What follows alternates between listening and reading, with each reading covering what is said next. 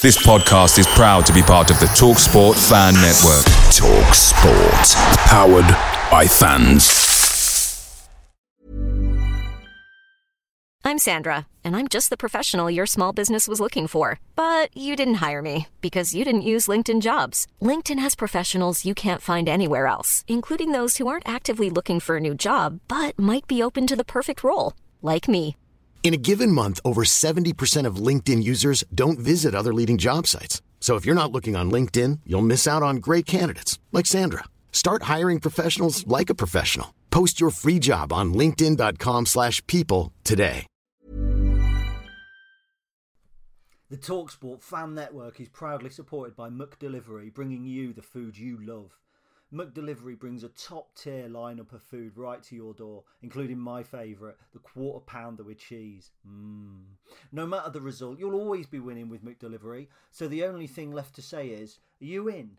Order now on the McDonald's app, and you can also get reward points delivered too, so that ordering today means some tasty rewards for tomorrow. Only via app at participating restaurants. 18 plus. Rewards registration required. Points only on menu items. Delivery fee and terms apply. See mcdonalds.com.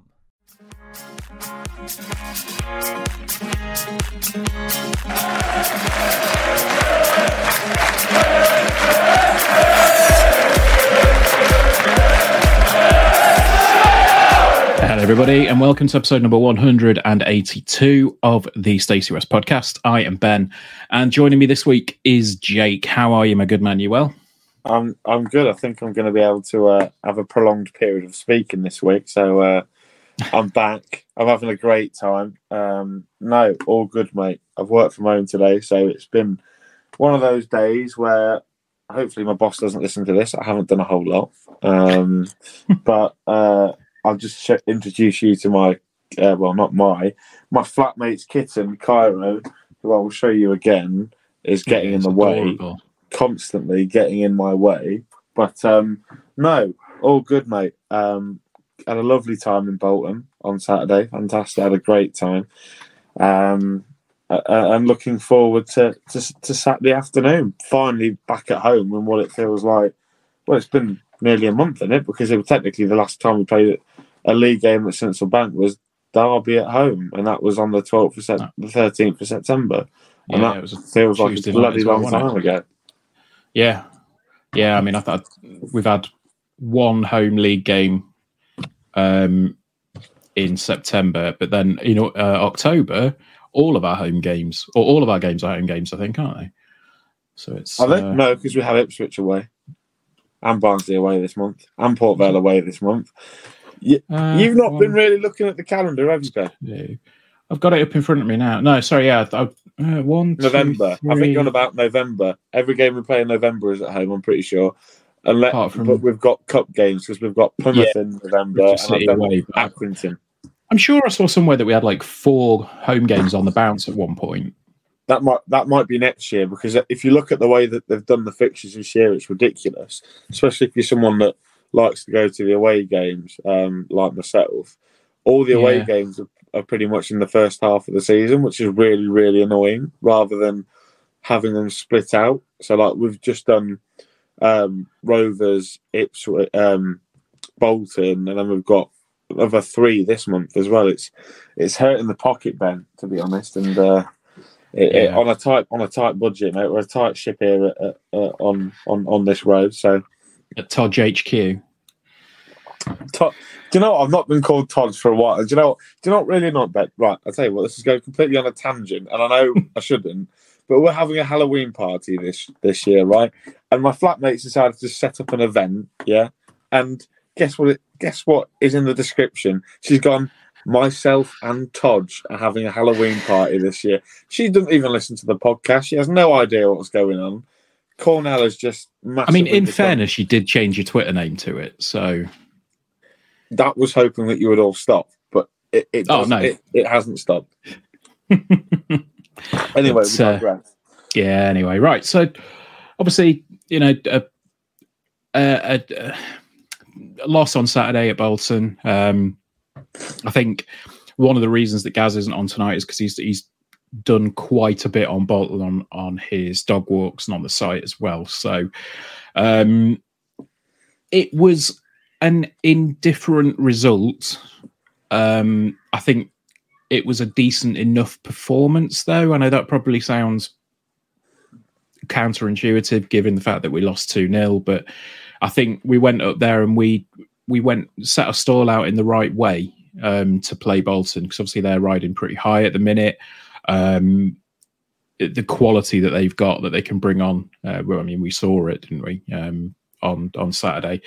And I think going there and trying to soak up the pressure, switching to 3 at the back, which was a welcome surprise, kind of set us in good stead. But ultimately it was 2 individual mistakes that cost us the game, wasn't it? I mean, you might have seen it, Ben, but I was about 50 miles away from the pitch in the upper tier. I was absolutely clinging on for dear life. I'm terrified of heights. So was it as bad as Sunderland? No, it's not. But the thing with the Uni Bowl is it's steep. Like, so can you imagine being at the San Siro? It's like that. I mean, it's not as high, but my God, I was designated driver for our away day this year. So Chris and Keith got to drink.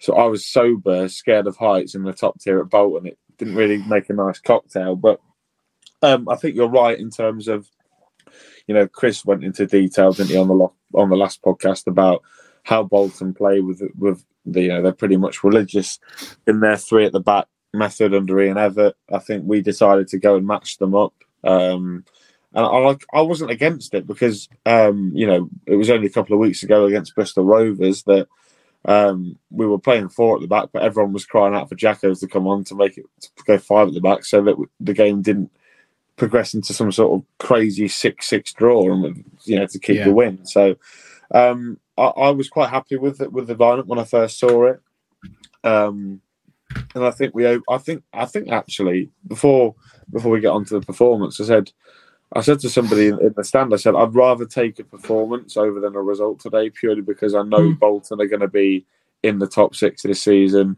maybe even the top 3 or 4. They're strong at home, and it's a really good test for us to go and see if we can cut it against the big sides this year on a consistent basis. And I thought the first sort of 10-15 minutes was probably our best period of the entire game. Bolton got in behind us, especially down our right-hand side a couple of times. I remember they put a cross in. I'm trying to think if it was Kachunga or Charles hit it straight at Rushworth, and he managed to keep a hold of it, which I was incredibly surprised by. But you know what? I think we did well. In between the boxes, Bolton weren't really great. They weren't fashioning any opportunities. I think we probably had the best opening of the first sort of exchanges with Jack Diamond. I think it was Ben House, or it might have been Matthew Virtue that slipped him in. Just on about, my flatmates just showed up. Hi, Chloe. The best opportunity sort of came our way. I think it was Ben House, like I say, slipped it through to Jack Diamond. And all the confidence in the world that he's got at the moment, you thought, right, first time, Jack, just go and lift that over the keeper, roll it under the keeper. I'm not sure why he decides to take it round Trafford. Trafford's a big lad, and ultimately he cocks it up. But until they sort of scored, I thought we were well in the game. I mean, I've argued with a Bolton fan in the YouTube comment section this week and on social media that I thought we had control of the game without having control of the football necessarily. I know what you mean. I think we didn't let them take a grip of the game, essentially. We dictated how they were playing and we stopped them playing, which is kind of what we went there to do. It was, I'd probably agree. I think we did have the better of the first 10 or 15 or so. The effort from Diamond was unlucky. It kind of felt like we could potentially nick it, or we could nick something from the game right up until the inevitable moment in the second half. But first half. I mean, they scored in the first half. Yeah, but I'm talking about the second goal, Jake. But like the penalty that was given, I think my first instinct was that soft, but having, look back at it, there is a bit of a tug on the shirt. And I think I said on the podcast a couple of weeks ago, and I think we both disagreed with Gaz in the chat that, one of the penalties that we got the other week was soft, on Diamond. So, yeah, I mean, it was a pen ultimately, and couldn't really do anything about it when it went in, and it didn't deflate the team, which I think is probably something that we saw a lot last year. There was a lot of, when a team scored last year, heads went down, heads dropped, and we looked really, really vulnerable and potentially could have conceded a second. But that didn't happen on Saturday. I think they kept the shape, they kept everything quite tight, and they kept that defensive performance up. But yeah, I think we didn't look too threatening after that first 20 minutes or so. And it was always going to be one of those moments, where we could potentially hit them on the break after the move broke down. I mean, unfortunately, it didn't happen. But I mean, how would you think that was probably a fair assessment of the first half? I think so. I think the whole thing that disappoints me with the penalty, and if I'm not careful, it will open up a whole different can of worms on referees at the EFL and the standard of officiating. I think the most annoying thing is that the referee clearly doesn't give the penalty, and he's in charge of the football match. He's probably got the best view out of the three officials that have got. He's 5 yards away from it, 10 yards away from the incident. He's clearly given it the big hands. No, it's not a penalty. I mean, looking at it back, I mean, it definitely is. It's Jacko's. I think it's Jacko. He's pulled on the shirt of the attacker. The attackers then, instead of falling backwards, has fallen forwards, which confused me a little bit. He made a meal of it, but there was enough to give the pen, I think. Yeah, and all eyes were on the referee, because the referee had made such a big indication that he wasn't going to give the penalty. And then all of a sudden, like, the game stops, and you're thinking, right, well, it's a goal kick. Let's see if we can go and get ahead. But the goal kick never gets taken. You think, what on earth's going on? You just, the longer it went on, you thought, well, there's no VAR here. Thank God there probably wasn't, but they're clearly going to reverse it. And I'm not sure if I can. The linesman, I don't know if it's the linesman that give it or the fourth official that give it. I think Ian Everett said in an interview post the game that the fourth official was pretty proactive in making the decision. I think from what he said, I think it sounded like the fourth official could hear the conversation between the referee and the linesman. Yeah. Because they've obviously got the earpieces and stuff, and it sounds like the linesman was the one that pointed it out and said, no, that's a penalty. But I do agree to a point in that the referee clearly has the better view of it. And like you said, the fact that the motion for no penalty was so big. I mean, as soon as he went down, it wasn't just a shake of the head and point to the point for a goal kick. It was a full on both arms swinging out. No, that's not a penalty. That's a goal kick.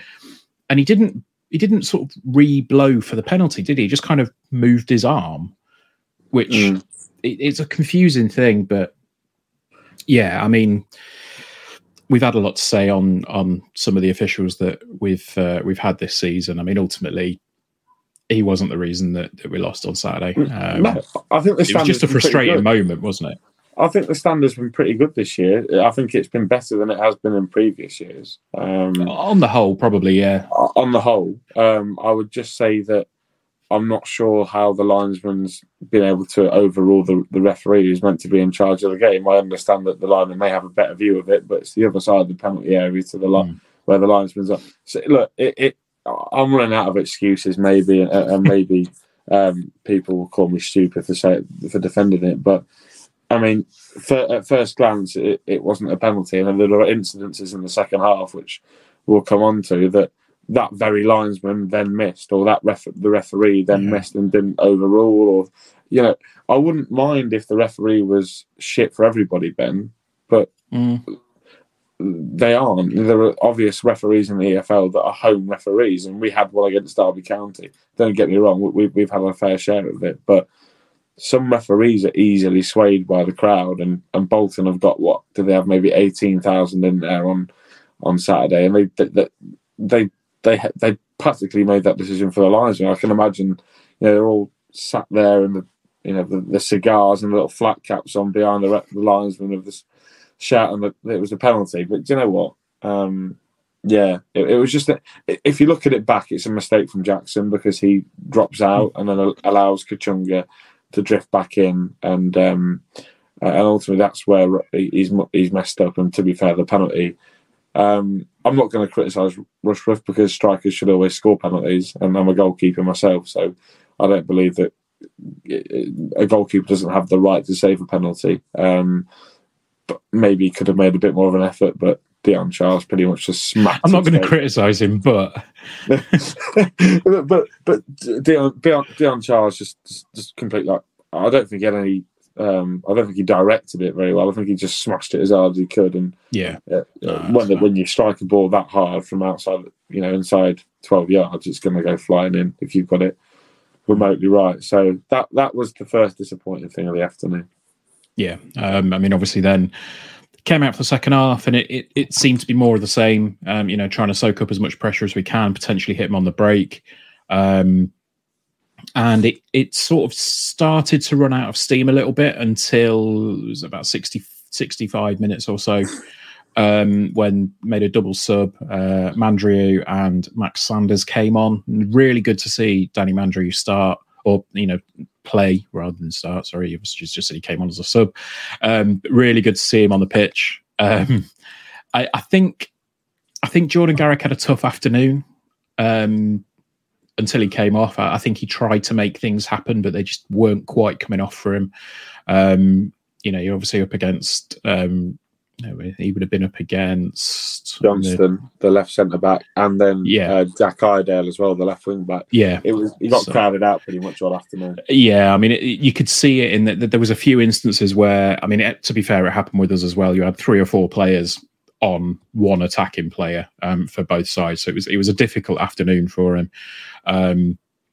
But I thought he did fairly well until he came off. He just started to fade a little bit in the second half.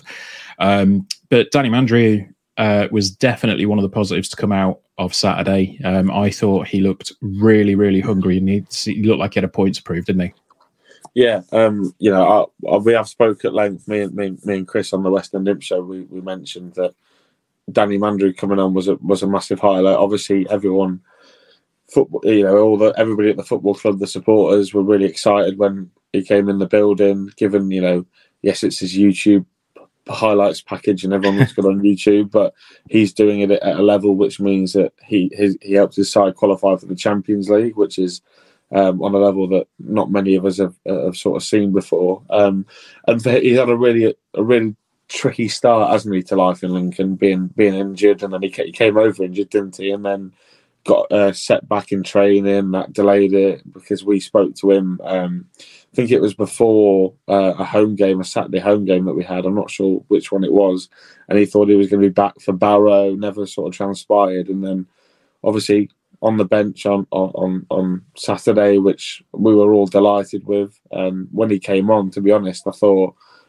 probably we gave man of the half in the West End Imp show. We couldn't give a man of the match because nobody really deserved it. But Danny Mandrieu definitely earned the award for the second half for his performance. I thought he looked really good. He was, demanding the ball. Although he was played out on that right-hand side, he was playing very narrow, which was pretty, bipolar to what Jordan Garrick does. He tries to stretch the game and get in behind, whereas Danny Mandrieu was coming to feet all the time and drifting in. And I think Jack Diamond was doing something similar as well to try and help Ben House, because Ben House was getting, severely crowded by Ricardo Santos, who's a big unit who, they've got the other two. Absolute brick shitter. Massive, isn't he? He's massive, and he was just Ben House was getting crowded out, and that's to no shame of Housey, because they're good centre halves for the level. But yeah, he just came inside, gave the Bolton defenders something else to think of. I think there was one moment I got really frustrated with him when I think we were clearly on the counter-attack, the ball sort of centre of the pitch, just their side of the halfway line. And I think he just forgot to take the ball with him. And if he'd have continued running with the ball, he'd have been through on goal. But no, a really positive performance from Danny. Really impressed. And hopefully now that, we've got this game on Saturday coming up, might be his first chance to get a start and hopefully have a bit of a run in the team, because he definitely looks, and this isn't to criticise Teddy Bishop, but he looks like he's got something that Teddy's not necessarily got in terms of the ability to play at the moment is something that Teddy doesn't have. Right, Captain Obvious. I'm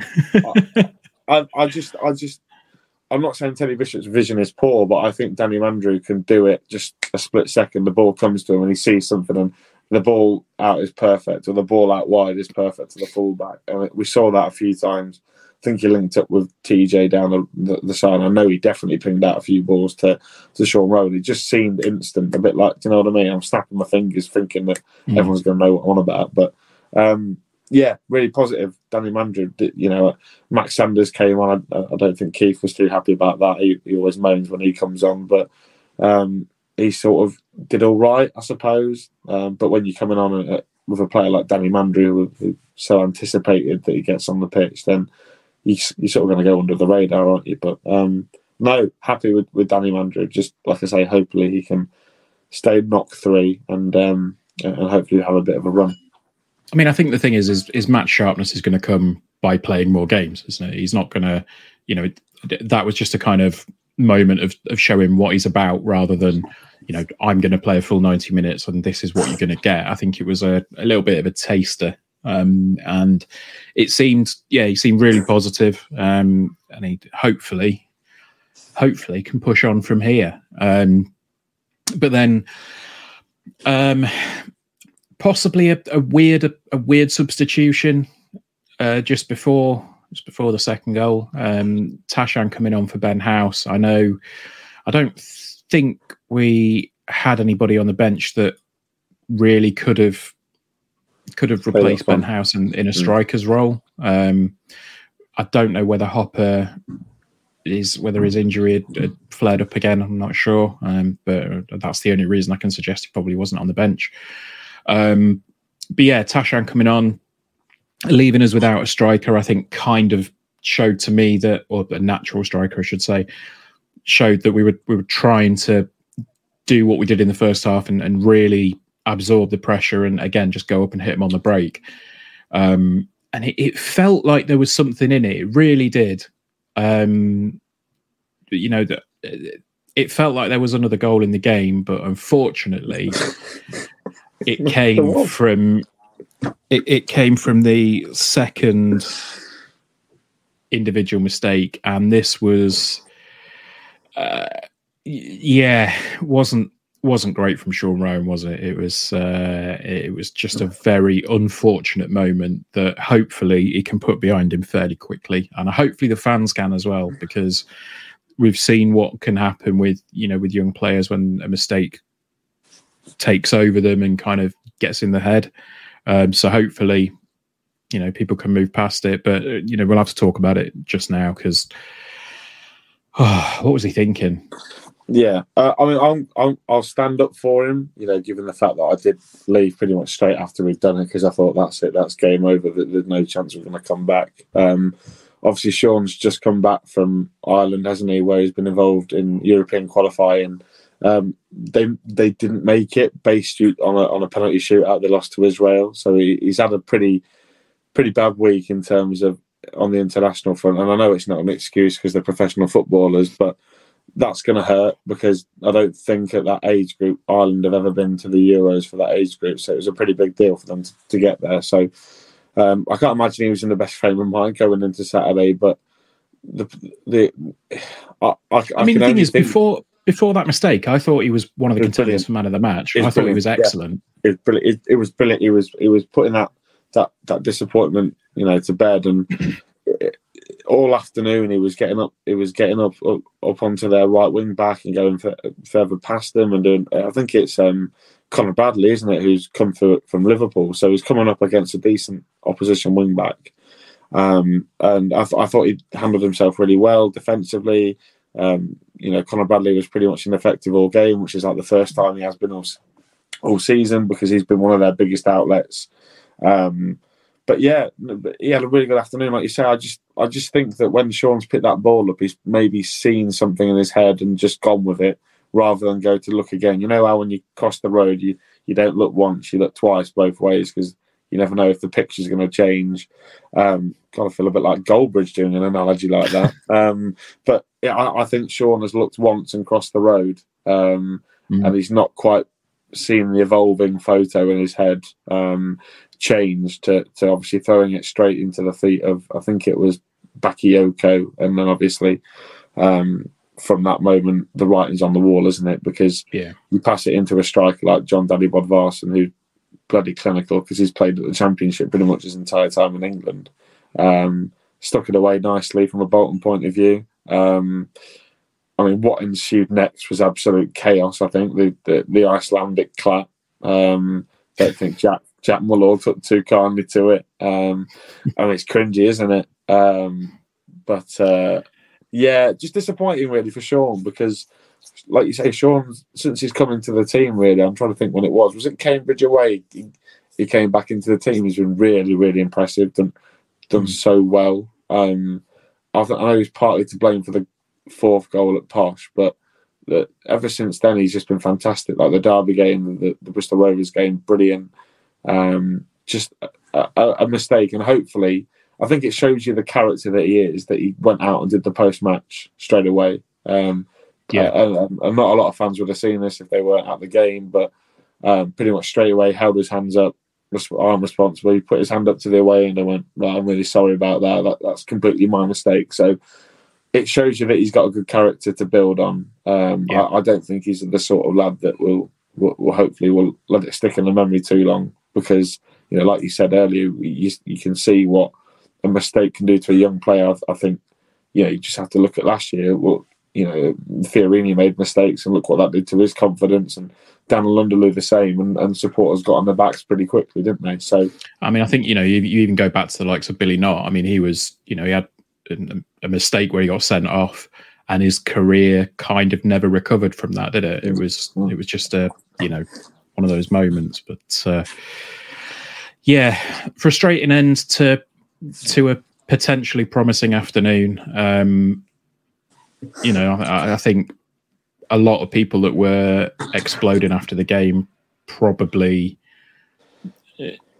needed to take a second look at it. I think it was the result was not the story of the game on Saturday, and ultimately, it's the same thing that we've said before, in that individual mistakes costing matches is something that you can train out of players. It's when you get the systems wrong, when you get the fundamentals of setting up wrong, that's when you've got to make bigger changes rather than kind of help players get better and stop those individual mistakes, which hopefully we can do.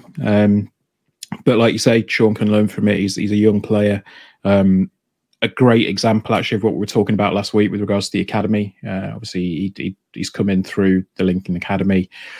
He's not a Lincoln lad, but we've brought him in as a Lincoln City player, and he's showing it now in the fact that he's probably the first choice left back, which is a bit crazy when you consider that we sold Teo Eden to pay for Jamie Robson. So talented, he's so talented. He's got that. Do you know what his mentality reminds me? Do you remember how Sean Raggett was when Sean played for us? He just looks like he's got that Sean Raggett mentality. Must be a Sean thing. I don't know.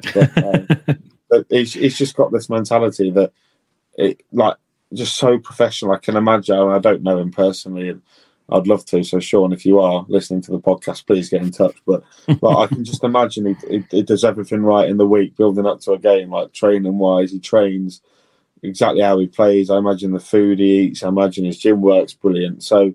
Sean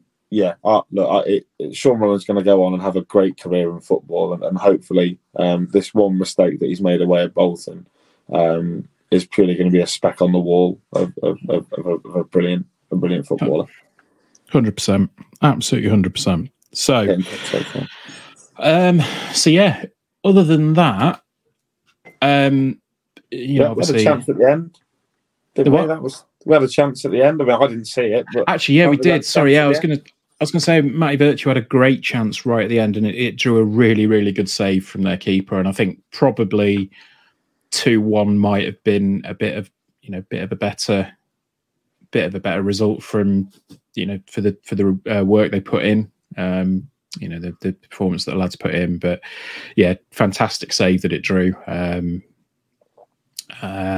the very end. So I think that's probably point to draw a line under Saturday. I say disappointing result, but plenty of positives to take from the performance. And then a full week away, from game time, which is something that's not been too familiar over the past few months, to focus on Charlton, because let's be honest, there hasn't been a huge amount of news coming out of the club short of the news that Gareth Ainsworth is playing in the celebrity game, which is it's almost enough to make me want to go to a celebrity game. You are a celebrity, Ben. You'll be on the pitch with him, won't you? I'm not playing, mate. I'm not an influencer, Jake, like you tried to insinuate before we came on air. I think I can imagine you to be a number 9, dealing with a centre half, so the little man, maybe Chris Lamming or someone small that I know. I actually know how tall Chris is. I've never met him, but maybe someone smaller. Yeah, you could be like the Peter Crouch to the Crouch and Defoe. I'd probably say weight wise is more Bayoak and Fenwa, mate. Not build wise, but anyway. John Akinde. Speaking of John Akinde was quite a tall lad. I'm not. Anyway, he scored a winner against Charlton on Tuesday. Did you know that? No, I did not know that. There we go. So, yeah, we'll come into Charlton then. The stat that you threw out to me that I'm going to steal as my own is that every time we played them at home since we've been in the same division, we've won, which is a really nice stat. So they've come in. They haven't won since August, so they're on a bit of a difficult streak. They're one place below us in the table. It's a game that I think we could probably get something from if we can take advantage of this this streak that they seem to be on at the moment. What do you reckon? Yeah, we have got to bear in mind that they are travelling from Scotland every week to play their games. Obviously, Conor McGrandles is gone back home, hasn't he? Now, Jake. Now. Not that we're bitter. No, but like you say, Charlton are on a 7-game unbeaten. They wish they've not won in 7 games in the league, and their performances are very, very indifferent at times. Obviously, Charlton, whilst they've been down at this level, have been known to hit the reset button quite a few times under Thomas Sandgaard. I think he's Scandinavian. I don't stick a neck on which country he's from. I want to say Norway. Basically, he's gone into Charlton to try and save them and take them back to the Championship. Unfortunately, he's just left them lingering in League One. I think he's director of football as well. But again, like I said, they hit the reset button this summer. They brought in Ben Garner from Swindon.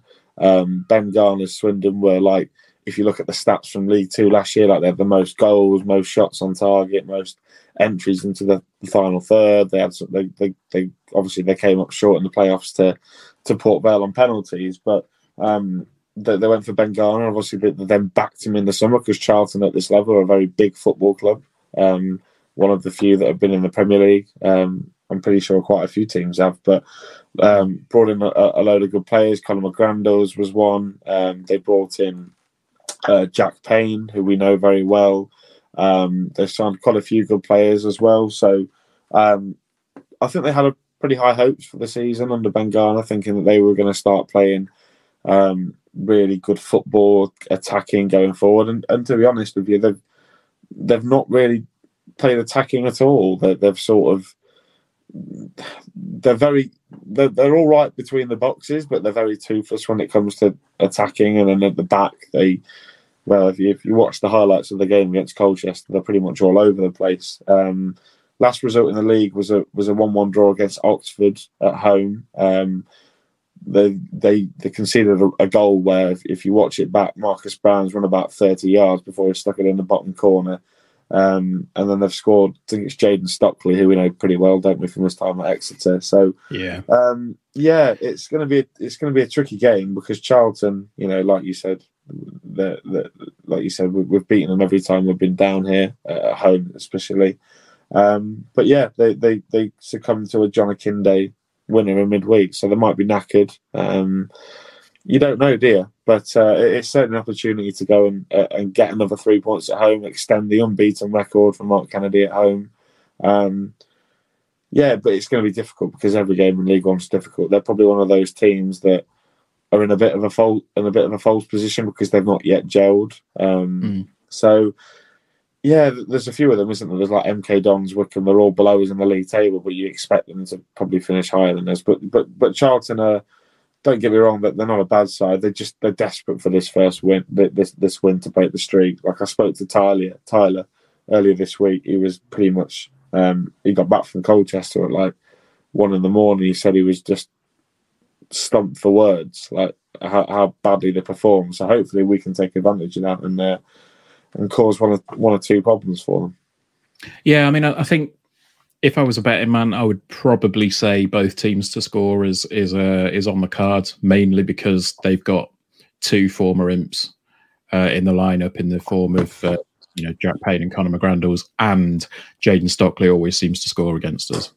So, I think it's probably going to be one of those games that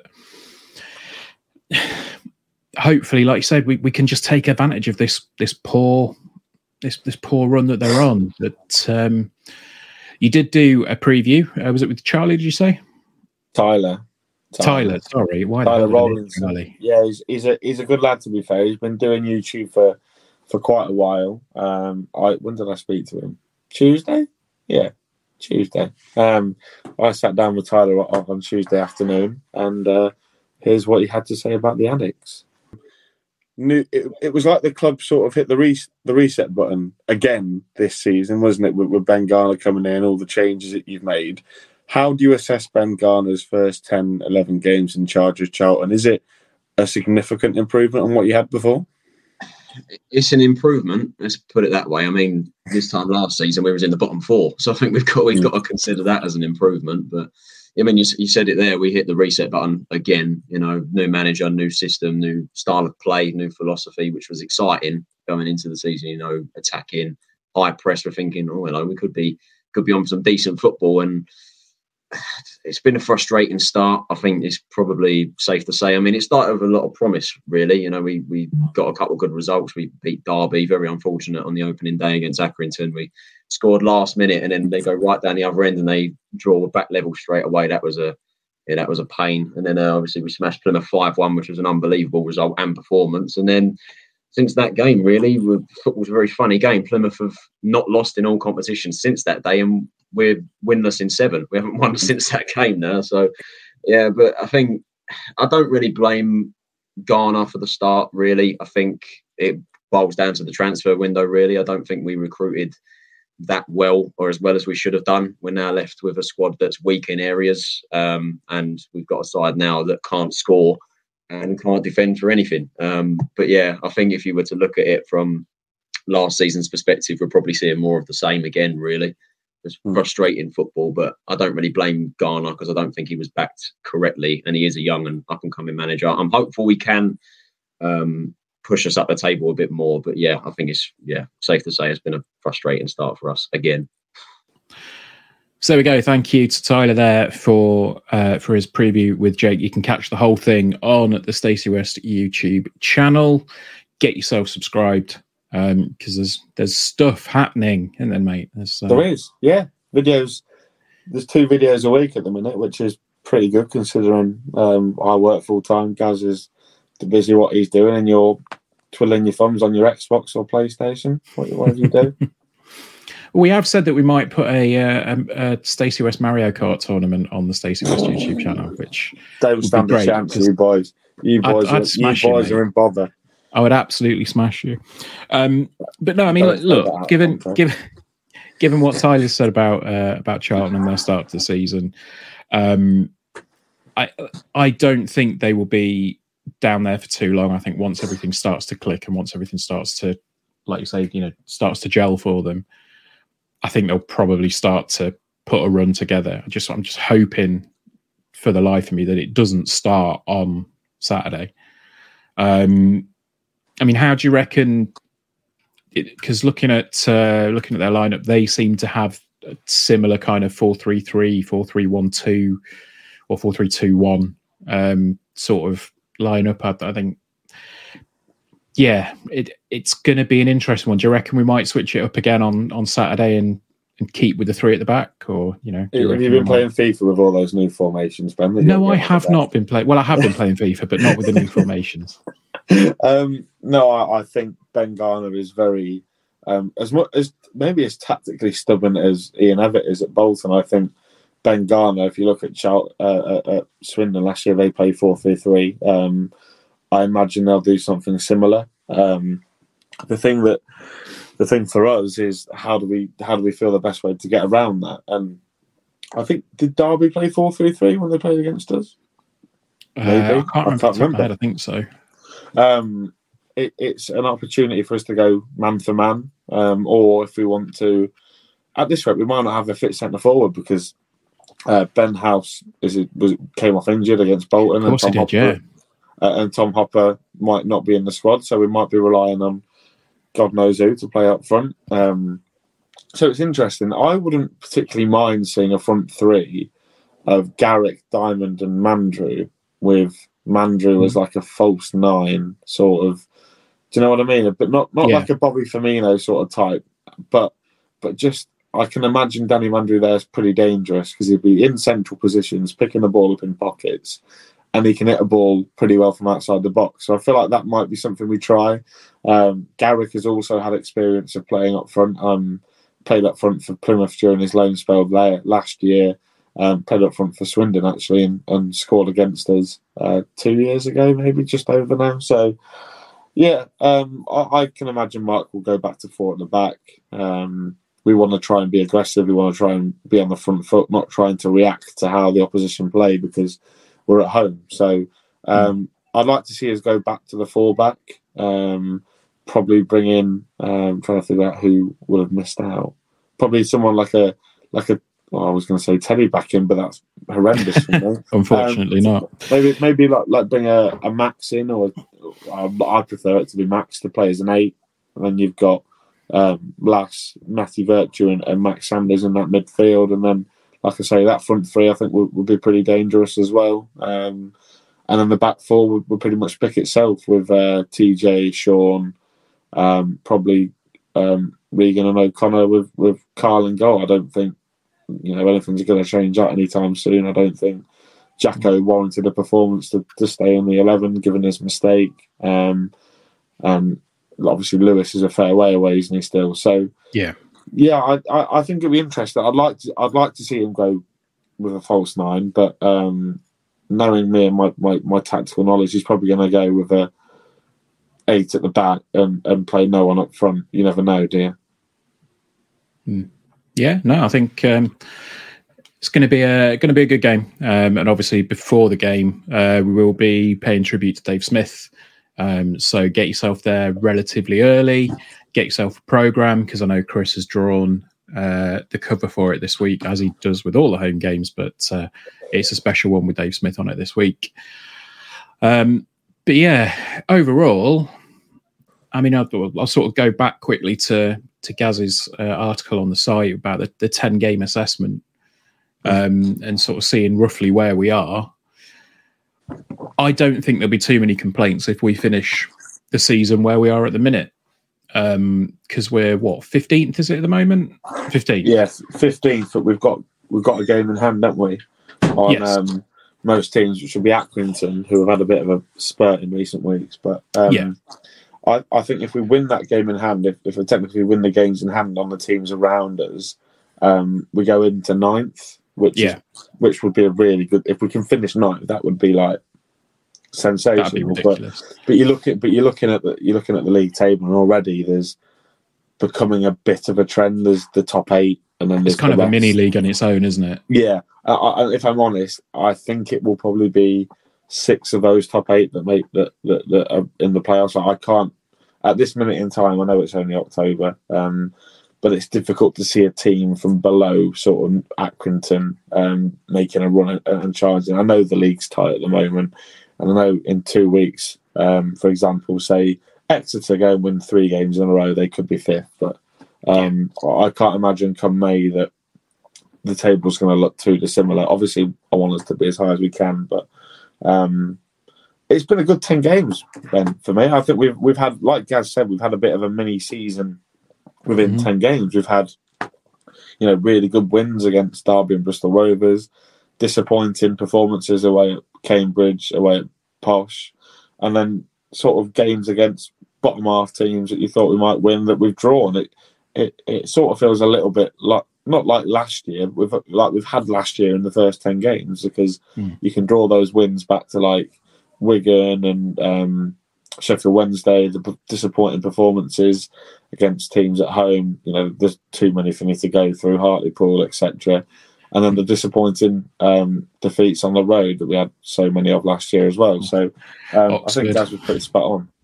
Yeah, and I think that's the thing, is that we said at the start of the season that this is going to be a work in progress season. We're not going to expect to finish top 6 this year, but as long as we at least try and improve on what happened last year in terms of the finishing position, then we'll be all right. I think a lot of people said as long as we're not bottom 4, they'll be happy. But I think there's been enough signs for me from these performances that I think everyone can see what Mark Kennedy's trying to do.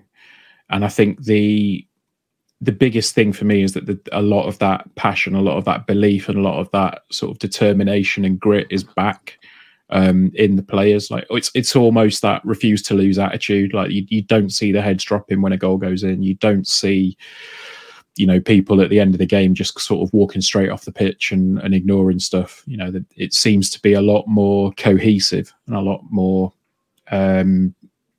solid, really, in the way that they're putting themselves about at the minute. Yeah, been really impressed with Mark and everybody. You have to remember that there's a lot of new people at the football club. So obviously when we interviewed Mark, when was it, back in July, maybe August, whenever it was, we did the live pod with him. You've got to think about all the new staff that were starting at the time as well. Ross Burberry was starting. There were so many new heads of departments that we've never had before. Obviously, John Pepper's come in the building that we spoke about last week. So there's going to be a bedding in period for everybody, because they're trying to get it right, and not to sit here and have me nose up the club of the art. My nose up the arse of the club. If I can get it out. Everyone's trying their hardest, and I think if everybody was able to have the access that we did on that night, then you'd sort of understand that why we might have the odd rough performance. So for me, I'm happy with the progress. If we finish 15th, would I take it? Yeah, probably would, actually. If you were going to tell me that we were going to finish above 2 sides that got in the playoffs last year, you'd take it when you're in MK Dons and Plymouth. So yeah, it's been a good couple of months. Obviously, we're going to have we've got a tough month coming up. Bolton, Charlton, Ipswich, Wednesday, Barnsley. All, that's a lot of the teams that are in that top 8 as it is. So, but after we see the back of that off, then we've got a bit more of a run against teams that are going to be in and around us. So maybe expect us to go down the table to progress back up it again. So yeah, but for me, mate, I'm relatively happy. I think the football's not horrendous. I think the football's pretty good. I think that's the key thing, isn't it? Like a lot of people were complaining last year about the lack of a plan B, so to speak. But it wasn't necessarily, I think we said at the time, it's not that there wasn't so much a plan B. I think that the plan B seemed to be very similar to plan A in the style of football, whereas, Mark Kennedy's not afraid to mix it up and really, if someone needs to, they just put the foot through it and at the back and get it forward, for want of a better phrase. Don't. I've not told you about the man that sits behind me, Ben, ever. What, Pearson? No, it's not. No. You know, if it was Pearson, literally every week last year, I joked about it with my mates Joe and Adi, who I sat next to. There's this guy he wears a face mask, he had the glasses, he had the hat on. He would pull his face mask down and shout, "Get it forward!" Literally all the time. And do you know what? I've not heard him this year. Whether he's not there, I mean, I don't know. But I can understand the frustration, because last year it was very much carpet football, passing it round to try and progress. But Kennedy has, if you look at the patterns of play, that it is very similar. It's play it on the floor, play it in between the thirds. But it's trying to be a bit more progressive, a bit quicker. So then you've got you can see Paul O'Connor maybe does it 5, 6, 7 times a game, that long diag, and Regan does the same. So it's a bit more brute. It's a bit more direct, but we've had some great results out of being direct. And sometimes to win games of football and to get promoted or to achieve your goals, you've got to switch it up. And Kennedy knows how to switch it up. I mean, God knows what we might do if plan A don't work, plan B don't work. We'll have to wait and see if he's got a plan C and a plan D, etc. But yeah, I think that, I mean, I did hear on Saturday also that I should mention, I did hear a Kennedy out chant. That's ridiculous. It was wasn't for me. I mean, I was very pro Appleton sort of right until the end. So he's 10 games into a 4-year contract. The club are not going to sack him, because it would cost the club more than what we're probably worth to get rid of him at this minute. So to that person, if you listen, suck it up. Everyone else likes him, so crack on and deal with it. Sorry. I mean, I think that's the argument, really, isn't it? It's that the jury is still out for some, and that's fair enough. But one thing that I will say is that he definitely doesn't seem as divisive as Michael Appleton was. For better or for worse. I think Michael was quite closed off when it came to a lot of the more public-facing aspects of the job, whereas Mark Kennedy's not afraid to get his face out there and show, that he's a person as well as a football manager, football coach. So, I mean, I think that ultimately, I think we've always said that we want to be that critical friend to the club. We'll pull things up if they're getting things wrong. But right now, I've said this before, it feels like the club are doing a lot more right than they are wrong at the moment. And it seems like a little bit of the feel-good factors back around the club and back around Central Bank. So hopefully that can continue on Saturday, and we can grab 3 points and keep pushing our way up the table a little bit, and head towards that 40-point mark that I think is usually considered safe. 40, 50. Last year was a freak. Last year was a freak that Fleetwood set up on 40 points, and I let Nappers know every week about it. But you want to get to 50. If we're stuck on 40 points, we're going to be playing in League Two next year. Mate, we won't be. We'll be all right. But I mean, we're definitely not finishing bottom as certain podcasts predicted is going to be. So, but no, I think that's probably about it for this week's podcast. Is there anything else that we want to discuss? No, mate. I think it's like you said. It's been a really slow news week, hasn't it? Which makes it a pain for podcasters like us lot. But we've somehow got to 51 minutes, Ben, and I don't know how we've done it, but here we are. Because I use my experienced podcast hosting skills to think, shit, what has Gaz written about? And then I thought, yeah, he wrote about the 10 games thing. So I picked that up and I thought we'd talk about it because Gaz isn't doing it. So, I think it's hopefully, we can start moving up the table a little bit now and consolidating the position that we're in at worst. Like you say, difficult month coming up, but hopefully we can put a few more points on the board. But until then, we'll see you at the bank. And up the imps. Up the imps.